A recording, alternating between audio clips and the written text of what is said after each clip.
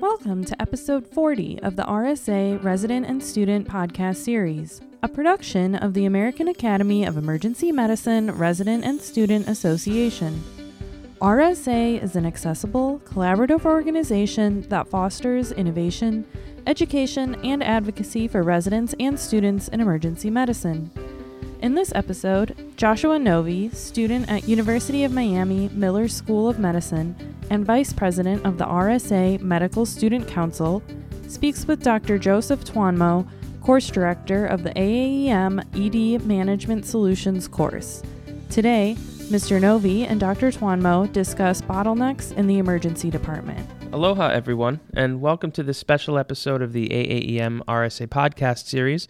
We're recording from sunny San Diego, California. My name is Josh Novi, and today I'm joined by Dr. Joseph Twanmo, Senior Vice President of the Healthcare Consulting Group MS2, which is specializing in hospital patient flow and ED crowding. Thank you for joining us today, Dr. Twanmo. My pleasure. Each year, emergency departments have been seeing an increasing number of visits. This has resulted for several reasons that we don't need to get into the specifics of, and we can consider it an all-cause increase in emergency visits. The ED is unique in that it can be seen as a process flow system with patients in, patients out, and everything that occurs in between relating to their visit, testing, evaluation, and so forth. When an emergency department is all hands on deck and really busy and operating at near capacity, some of the activities can become rate limiting, and this is what we call a bottleneck. Dr. Twanmo joins us today to discuss where these bottlenecks occur and how their impact can be minimized or eliminated. Thank you, Josh. You asked me about, you mentioned about bottlenecks. So, in any department, there are always a series of bottlenecks that occur. And the challenge is always figuring out which is your most rate-limiting bottleneck and then going after that problem. In any emergency department, the thing that people need to remember is that you have three critical servers in your emergency department. The first one is your medical providers, your physicians, your PAs, your nurse practitioners. Your second one is your nurses, and your third one is your beds or treatment spaces. And people tend to forget that all the time. So if you don't have sufficient capacity of any one of those bottleneck servers, you're going to have constraint on your patient flow. You're going to have waits. You're going to have crowding. Now, this seems like a pretty simple concept, but I see it misapplied or misunderstood all the time.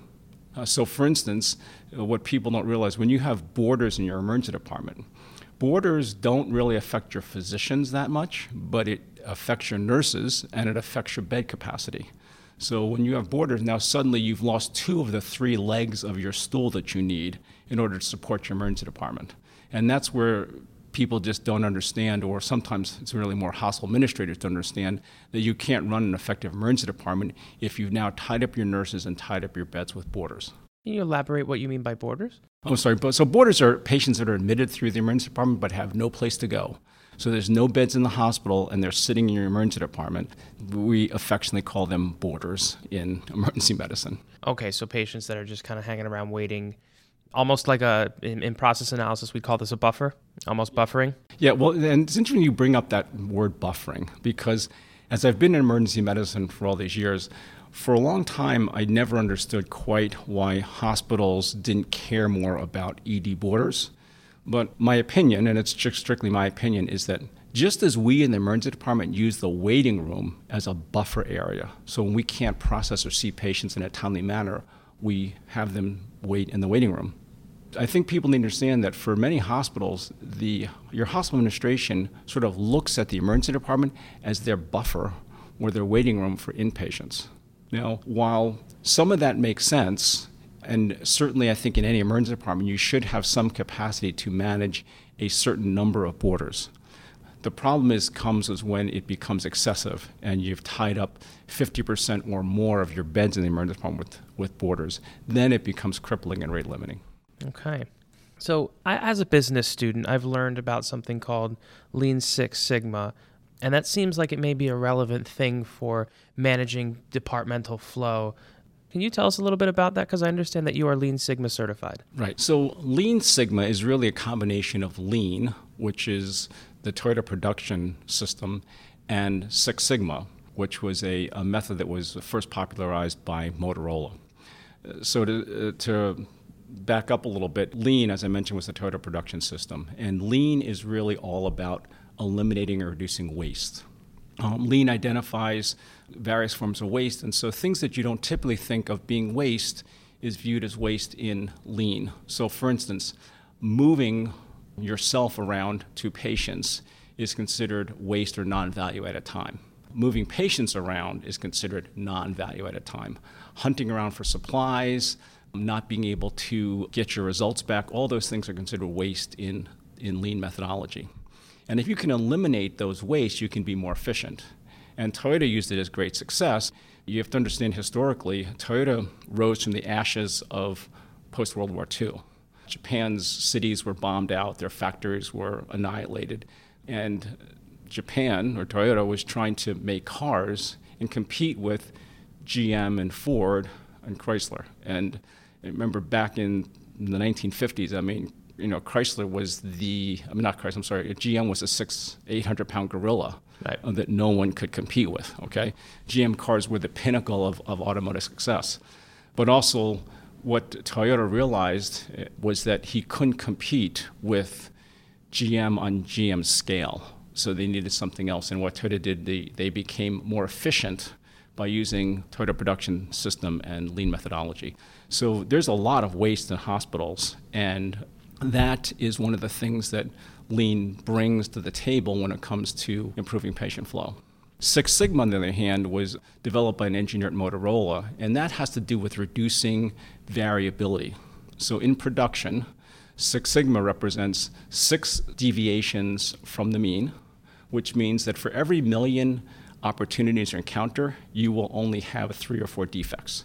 So as you can imagine in manufacturing, that's really critical. The fewer defects you have, the more profitable you can be. And how that applies in healthcare is we are inconsistent in how we deliver service.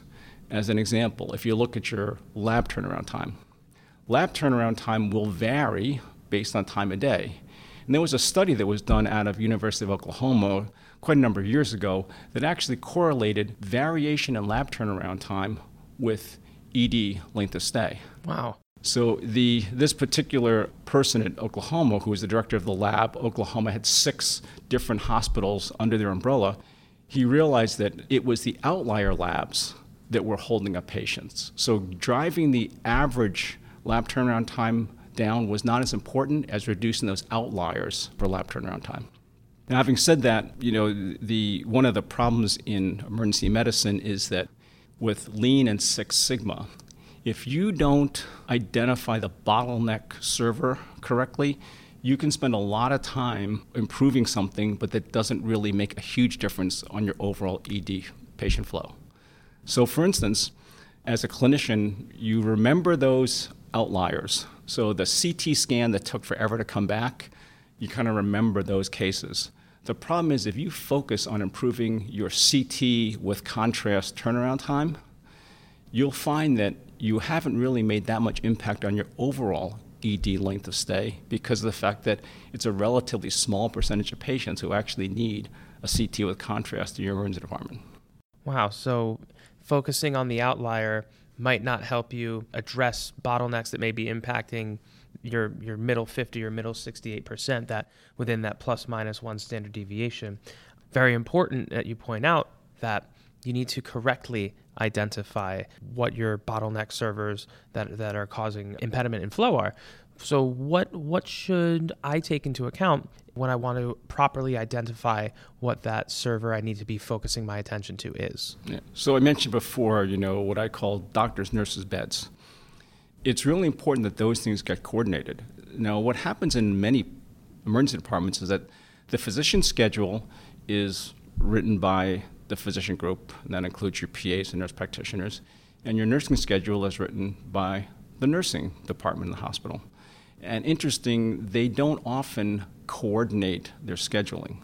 So I've seen this happen a lot of times in a lot of places where they introduce this concept of a provider in triage, or they may even have a provider in a fast track area that starts at a certain time of day.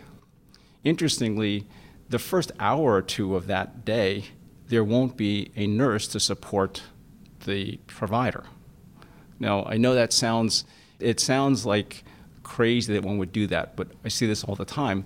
The nursing attitude is, well, we don't have the nursing staff for that 1 hour or 2 hours a day, but we'll just float a nurse to support the PA or nurse practitioner as they need to in the provider triage area. Well, you immediately have created a mismatch. There's a mismatch between demand and capacity. I'm a reasonably good physician, but I will readily admit I'm a really bad nurse. So don't ask me to do nursing functions. I'm just not good at it. Okay, and plus, it doesn't make sense. You want people working at the level of their ability, right? So as a physician, you want me doing physician things, and you don't want me doing nursing things. Okay, and conversely, nurses can be really good, but they can't do what physicians do. And, I see this when nurses get frustrated with physicians who are particularly slow. They're trying to do everything they can, but at the end of the day, they still can't make those certain critical decisions that it requires a physician to make. So no matter how much they're pushing the physician along, they get to a point where the physician still has to make the decision to admit or discharge, right? Thank you for elaborating a little bit on that. So, relating to variability, minimizing variability and improving consistency in activities often can be achieved with the implementation of technology, automation, and such. Can you share with us an example of how you've seen technology or automation utilized in the context of helping to improve flow? And is this something that might threaten job availability in the emergency department? Yeah, so let me make a few comments about technology. And technology in emergency medicine has really been a double-edged sword. So unfortunately, I'm old enough to have practiced when we didn't have x-rays on PACS, okay? And labs didn't come across a computer and EMR, right? Way back when, it used to be that x-rays used to come on film, and they'd come in a film jacket.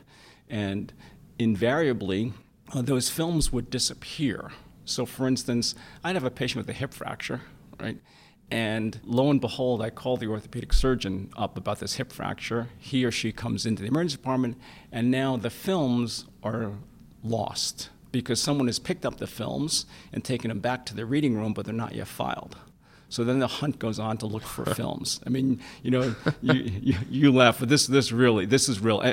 Any emergency physician who is, around my generation can relate to this.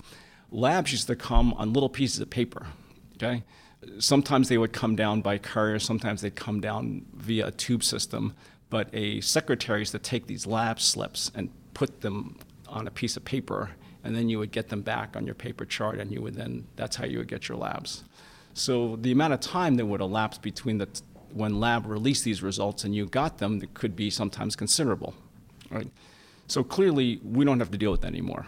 Electronic medical records, labs come across instantaneously. X-rays are in PACS, there's no more lost films. You would think we would be more efficient, but the flip side, as everyone knows, EMRs take time, right? So now we spend time documenting EMRs. We have the evolution of scribes to help us document because of the EMR. Order entry is not quite as simple as it was before, because before I would just scribble my tests on a piece of paper, give it to unit secretary, and I was done. Now, the unit secretary would then transcribe those orders, and they would get into the system. Now, I put the orders in as a physician. It takes more of my time to do that than when I was on paper. That's the trade-off. To get to the crux of your question, is technology making us more efficient? In one respect, it is, but in another respect, it's not.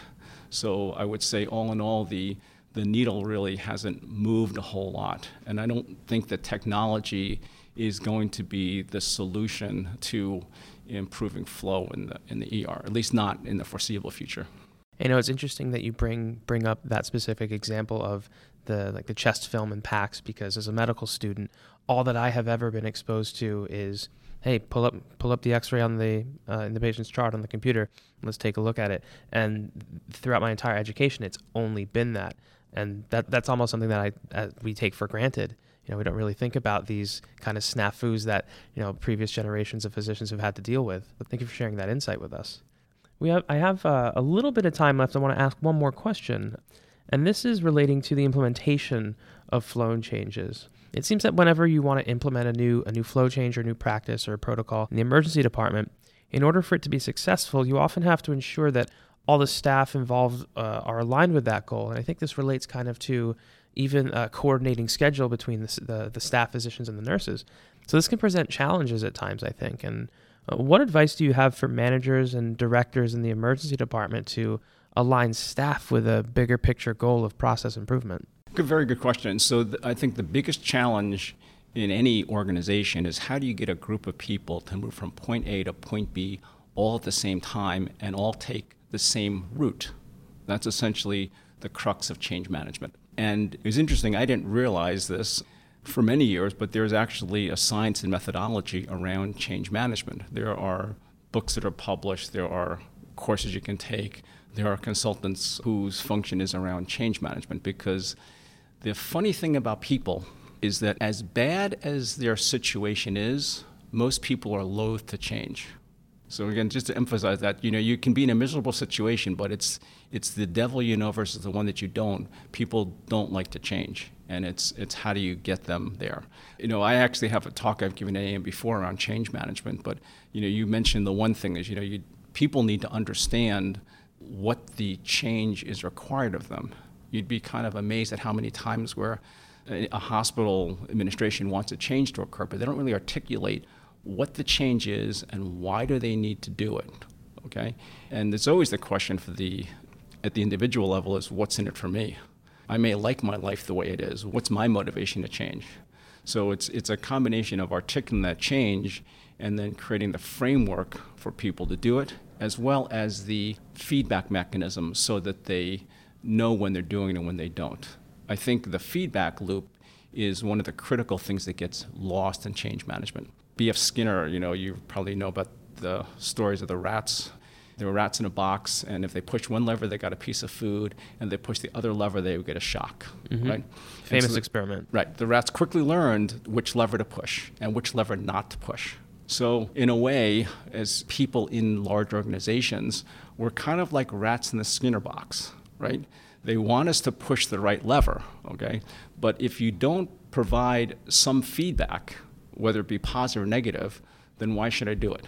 And I'll tell you, so one example is hand hygiene, okay? Hand hygiene is getting better, but you have to realize there were generations of physicians and nurses who didn't wash their hands, okay? And myself being one of them. Now, to someone outside of healthcare, it's like, God, how could you not wash your hands? But the reality is that if you're washing your hands 20, 30 times a day, your skin will start to peel off your hands, quite literally. Now with the advent of these disinfectants to make it easy, it's getting better. But again, I think one of the things is that there was never really good feedback loop on when people washed their hands and when they didn't. There was no positive reinforcement for when you washed your hands. There was no negative feedback from when you didn't wash their hands. And, I liken this to seatbelts. Okay, so way back when, I'm going to date myself, people didn't wear seatbelts in cars. Now everybody wears seatbelts. It takes time for the change to occur, but people have to, get the message that why they need to do it and how it affects them. Well, I think that's about all the time we have. So thank you for coming and spending a little time and chatting with us, and I hope you enjoy the rest of your time in San Diego, Dr. Tuomo. Yeah, thank you. Nice chatting with you. We hope you have enjoyed this podcast from the American Academy of Emergency Medicine Resident and Student Association. For more information about RSA, please visit our website, www.aaemrsa.org. Listen to all podcasts in this series and explore the ways you can get involved with RSA. Join us again next episode for another topic of importance for emergency medicine residents and students.